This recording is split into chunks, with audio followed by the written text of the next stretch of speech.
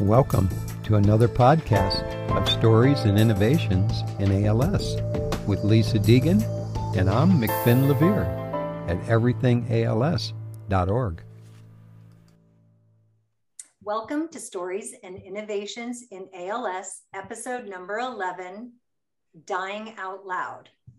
My name is Lisa Deegan. I'm joined today with McFinn Levere. We are storytellers who have both been affected by ALS. Our mission is to share the journeys of those affected by ALS and also the efforts of those who are investigating and innovating to find a cure for this devastating disease. We're part of an organization called everythingals.org, whose mission is care to cure, with the ultimate goal of accelerating treatments for ALS. Today, we are excited to have the opportunity to talk with Dave Warnock and Bevin Jett. Dave was diagnosed with ALS in 2019. He's a patient advocate on our Everything ALS team. And Bevin is his partner in crime, caregiver extraordinaire. So we're thrilled to have them on this podcast today and also part of Everything ALS as they provide great insight to the ALS journey, since who can tell it better than someone going through it? So thank you, Dave and Bevin, for being with us here today. Hey guys, glad to be here. Yeah, to both of you, it's an honor. So let's get down to it. Dave. Yes. What kind of occupation and how old were you when you found out that you had ALS? I was 63. It was February 26th of 2019. I was working in the insurance business. And what did you feel as the first inclination that something was wrong? Yeah. Well, prior to that diagnosis, for several months prior to that, I'd had symptoms. All that year, I'd had symptoms in my hands. I was feeling weakness in my hands. I was unable to, the insurance forms I was filling out, I was having trouble forming certain numbers and letters. And that was the first sign that something was wrong. I thought it might be carpal tunnel syndrome or something like that. But then I started realizing I couldn't button my buttons very well. And I was having trouble gripping a golf club and picking up a bowling ball and buttoning my pants on a cold winter day, unbuttoning them, almost peed myself trying to get my pants open one day.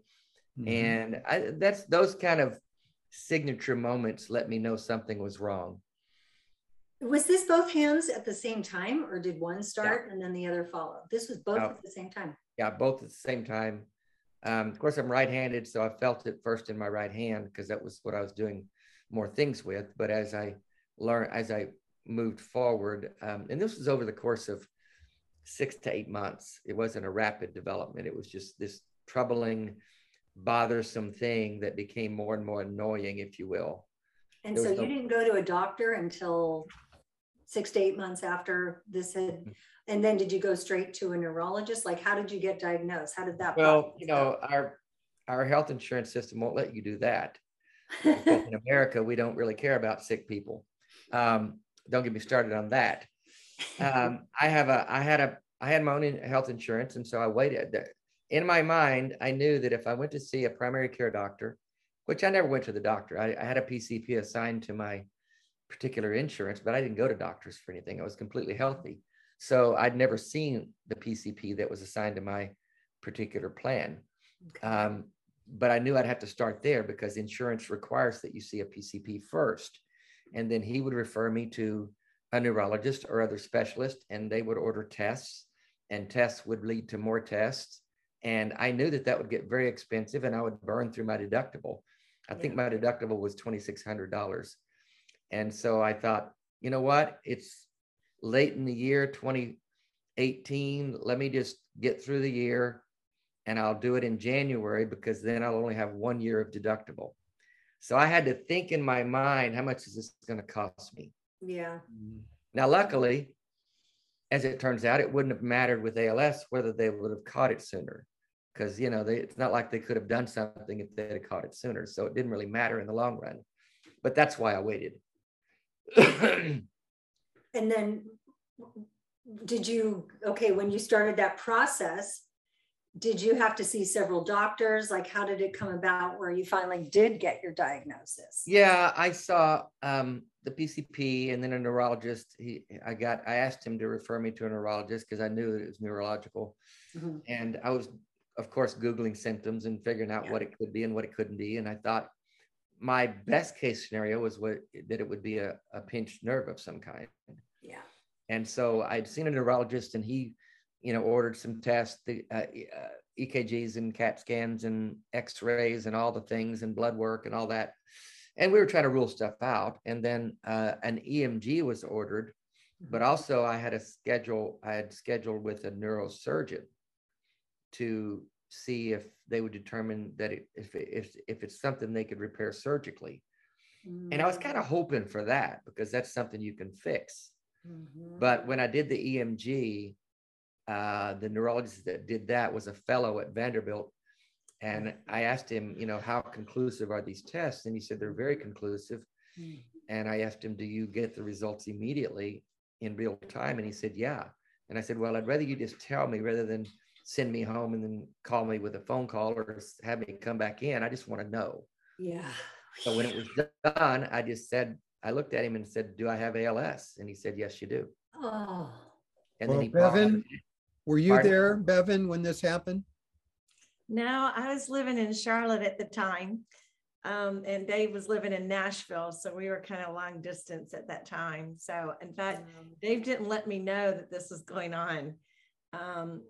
Yeah, you could probably tell more of that. Well, we had just we were just getting to know each other. We weren't even a couple at that time. Yeah. We hadn't even spent any time together. And so I was just in Nashville living my life. She was here in Charlotte living her life. And I didn't know what was going on. I didn't want to call her and then tell her, hey, I'm getting some tests done. I may be dying, but you still want to hang out? Yeah. You still want to date? But, Well, I see you're on the fast track now. You're living together. And so. Well, we don't have a lot of time here. So no, I was totally alone, actually. And I got the diagnosis, and he said, and we've talked about this before, but I think it's important to add, when he said, you have ALS, and when I asked him, do you have ALS? He said, yes. And then he paused a beat, and he said, I'm sorry to give you this diagnosis, but you have ALS. And then he just stopped. And I said, okay, thank you for telling me. Should I get dressed now? Yeah, go ahead and get dressed. And the elevator's just down the hall to the left. Oh. No follow-up, no talk to a counselor, no brochure, nothing. Go home and die, essentially. That's how I felt. So I walked home. Vanderbilt was right across. I lived really close to Vanderbilt in an apartment. I just walked the 30 minutes home and sat there in my apartment and thought, okay, now what do I do next? It was pretty weird. Who's the first person that you shared this information with, Dave? I think the first person I texted was my best friend, Cass. I had a lot of friends who knew I was getting tested and were wanting to know, let me know as soon as you know something, that kind of thing. And then later that night, I called my son in New York City and told him. And then I started, sharing with people the diagnosis and that kind of, it kind of, rapidly became news, if you will. Do you find that most of your friends and family knew what ALS was, or were people like, what? No. What is that? Well, yeah, that's a good point. When I called my son in New York City, the conversation went like this. Hi, son. Hi, Pops. What's up? Well, chit chat. I need to tell you something. I got a diagnosis today. Oh, really? What's that? I have been diagnosed with ALS. And he paused and said, ALS. And I said, Lou Gehrig's disease. And then he said, oh my God, Dad, oh my God. So the ALS didn't register. But Lou Gehrig's did. Lou Gehrig's did. Okay. And he knew, what I found that people knew was pretty much what I knew about it. It was bad. It was fatal. It was a neurological thing, but people don't know. They have to do some research. And when they go, oh, you have that. Oh, shit. Bevin, being in the medical field, knew immediately. So when I texted her, she was like, whoa, she knew how bad it was. Yeah. Bevin, so tell us your role and how you've helped, because one of my questions is to everybody is like, tell us about your champion who's helped you through this journey. I don't even need to ask Dave that. He He's has my you sitting champion. next to him. She is my hero. So yeah, I mean, you're such a huge part of this. It's like we look at you as, we should call you let's see, Babe or Babe. Yeah, we can't do Devin. Or Devin. No, Devin doesn't work. She dated a guy before me a long time called Devitt. Oh, well, that's out. Okay, we're going gonna call you Babe. Babe is the only It's thing. like, remember Bennifer, Ben Affleck and Yeah. Jennifer. Okay, so we're anyway. Also, if you see two lovebirds here going through a tremendous challenge and they're laughing about it. And that is what true love is. Oh. It is being happy to be with the one you love, no matter what condition that person is in. Thank you. Yeah. It's Bevin. not easy, and it's hard to see him go through the things he's having to go through. It's hard to be constantly, I think the maddening thing is just constantly not knowing of what's coming next, when it's coming next, how to prepare, and then not knowing how much to do or not to do for someone, and feeling guilty if you're not doing enough. I'll see Dave struggling with something, I won't realize he was struggling, and then I'm feeling, I'm just horrible. I'm off doing something else and didn't realize he was just trying to open a bag of potato chips or something. And yet at the same time, he doesn't need me constantly, oh, honey, let me help you open that bag of potato chips. So and we're kind of in the early stages. So I see so many other people struggling so much, and it comes so fast and furious. I've got a cousin that, I mean, people talk about ALS being rare. I guess it's supposed to be, but I have a cousin that got diagnosed with ALS last April 2020. Oh, wow.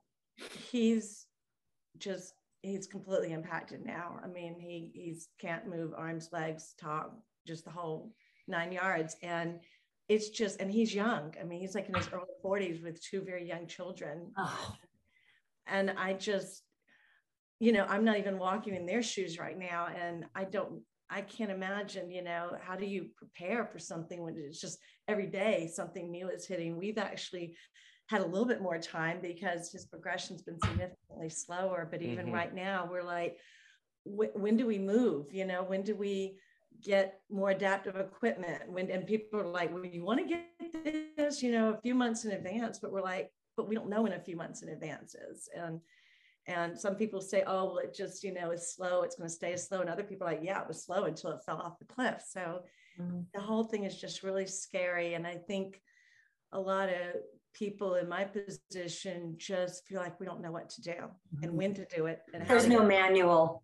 There's no manual. And every single person is different that we've talked to. Every symptom is different. There are no two cases alike, is what we've seen. So we know that we're lucky in that sense. And I'm 3 years into this and I'm still fairly independent. I can do most things myself. And that's the challenge. I want to have as much independence as I can.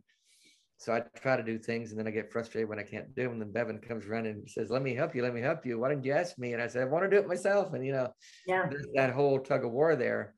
You two sound so positive, but Dave, what happens? Have you had a depression and been able to come? I know you've been able to come out of it if you have it, but what do you do when you get depressed about this?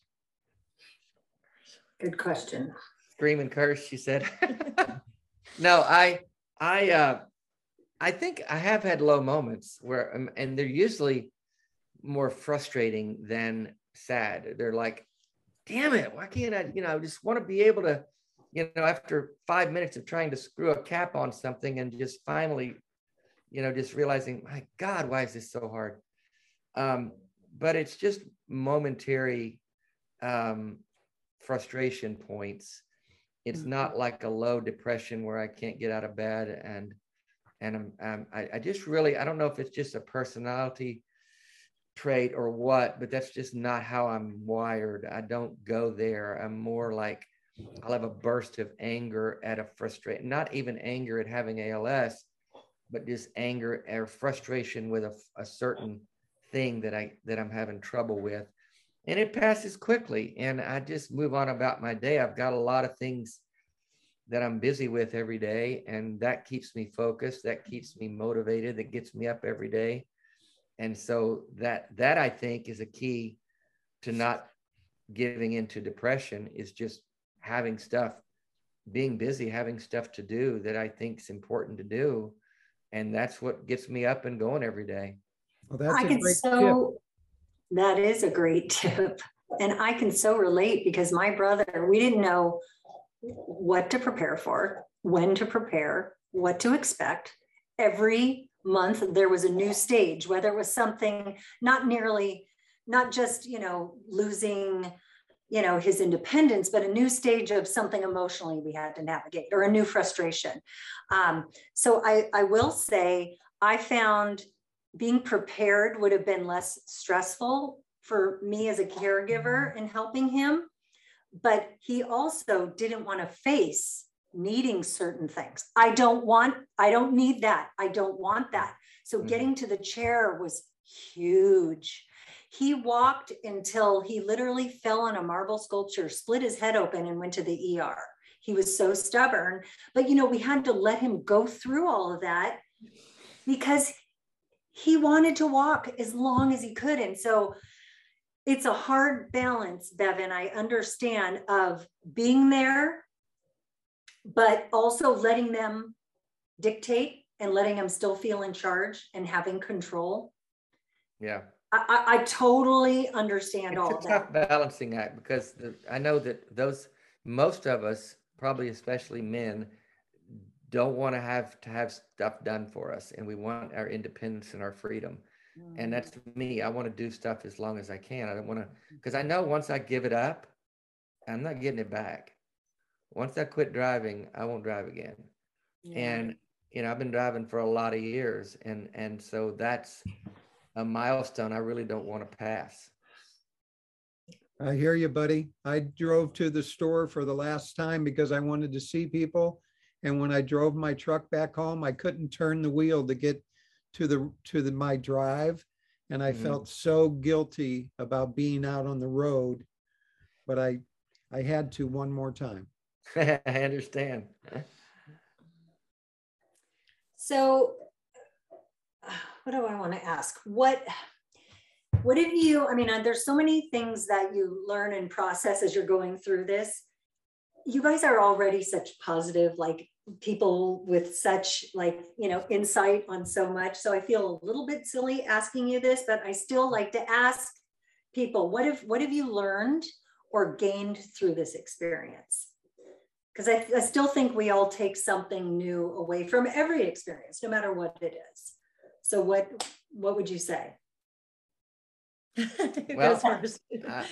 I'll go first, and then Bevin can tag off of it, because what has developed after my diagnosis, I quickly retired from the insurance business, and my instinct was to live as much life as I could live until I couldn't do anything, and then, hang it up. So I wanted to travel. I wanted to do some things while I still could, because I didn't know if I had a year or 2 years. I was only interested in the quality of time I had left, not the quantity.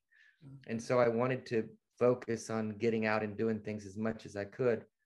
And I didn't care, if I burned through the money I had, if I ran up credit card bills, I didn't care. I was just going to live life and let someone else deal with the credit card bills. I wasn't going to worry about it. And because I just didn't know. I didn't know. That was my instinct. But what developed was the thing that we call dying out loud. And coming from the background I came from, I was an evangelical Christian most of my adult life and a pastor many of those years. And then about a dozen years ago, I deconverted from that, and I now identify as an atheist. And that journey changed my worldview and changed the way I look at life and death, obviously, because I used to look at death as just a stepping stone into eternity. Now I look at death as that's it. There's nothing behind the curtain. And so that changes then. For me, it changed how I look at life.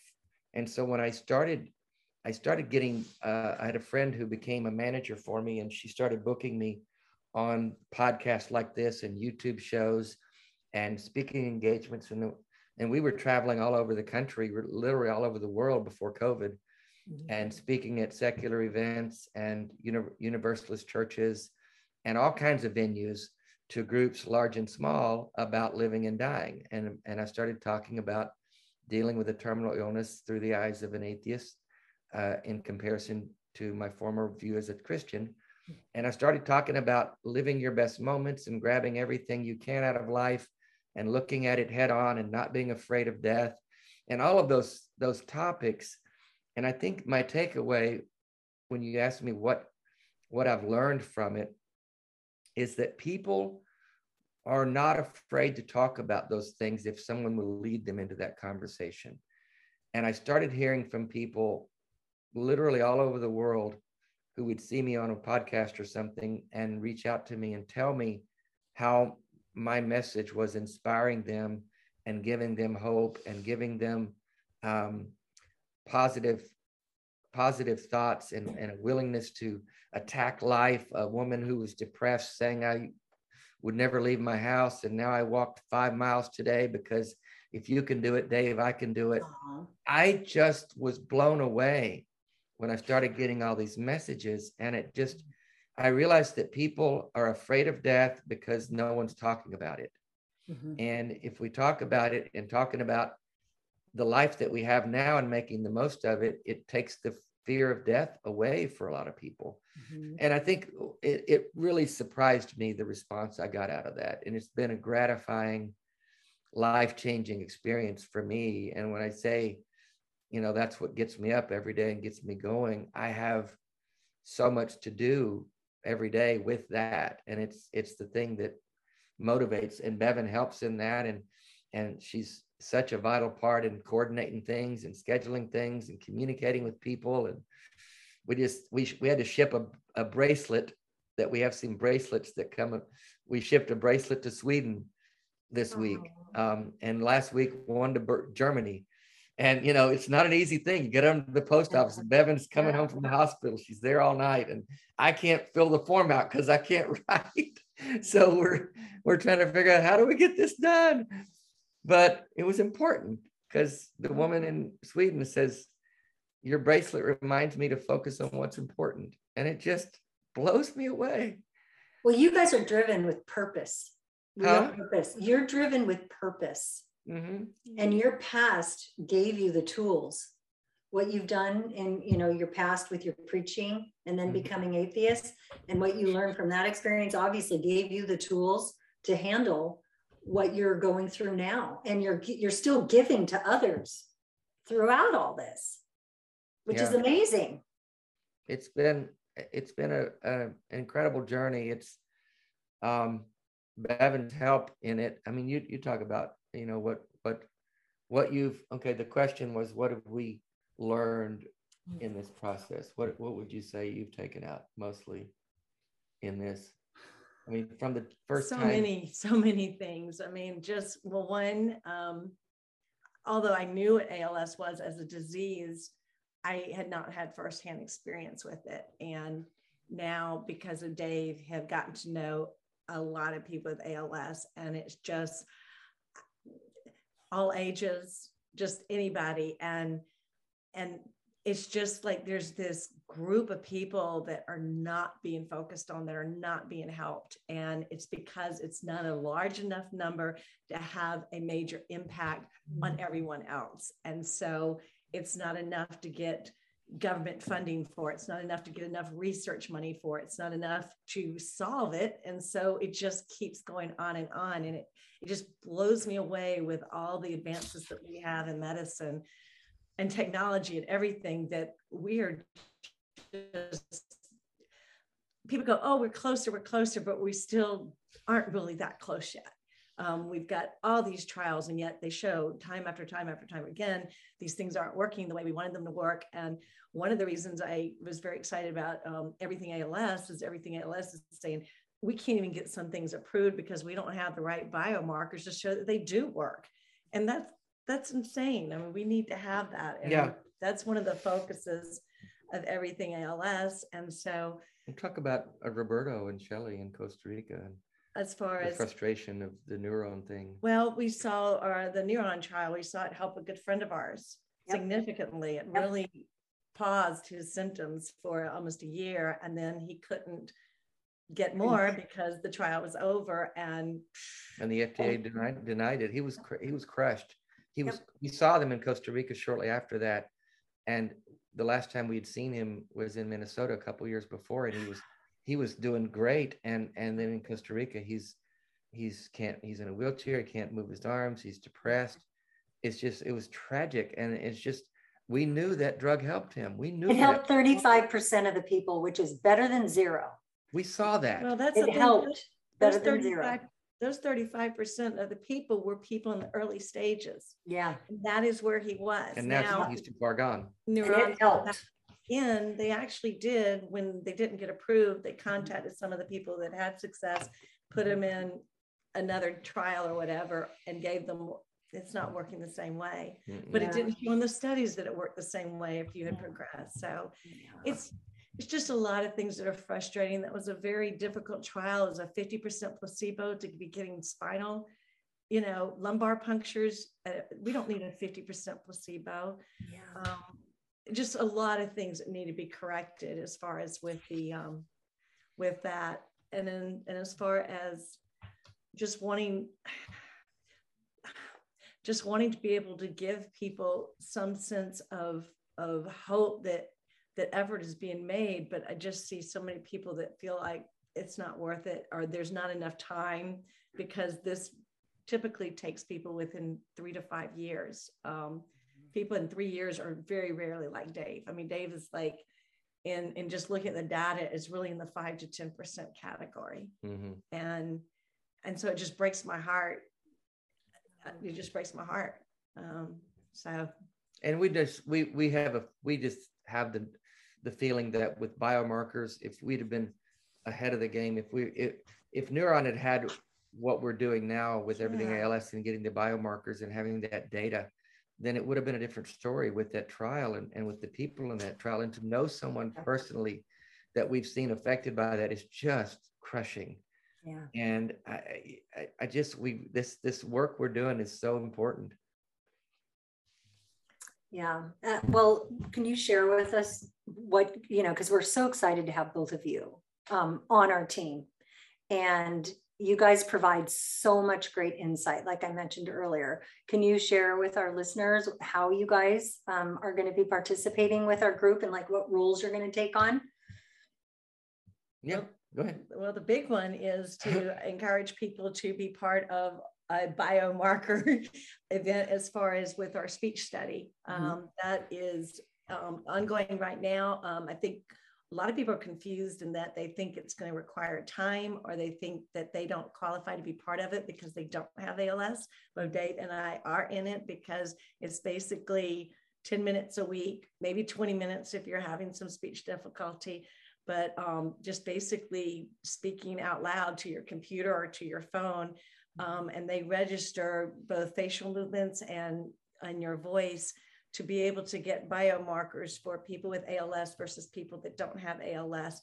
And when we get these, we'll be able to use these in future studies as far as the speech patterns, to be able to tell if like drugs are working, or even maybe to see if people have a probability of they may be getting ALS. So there's just a lot of benefit to that. And Everything ALS is doing something that we haven't seen before, and that is to be able to get a huge pool of people, and they're looking for 1,000 people. I think we're up to 600 something right now, but to have people sign up for that, and it's just easy to do. You just go to Everything ALS website, and there's a research button. You click on that, and it walks you through and how to sign up for it. But So many people are like, how can we donate? What can we do? And I'm like, just do the speech study. It doesn't even cost you anything.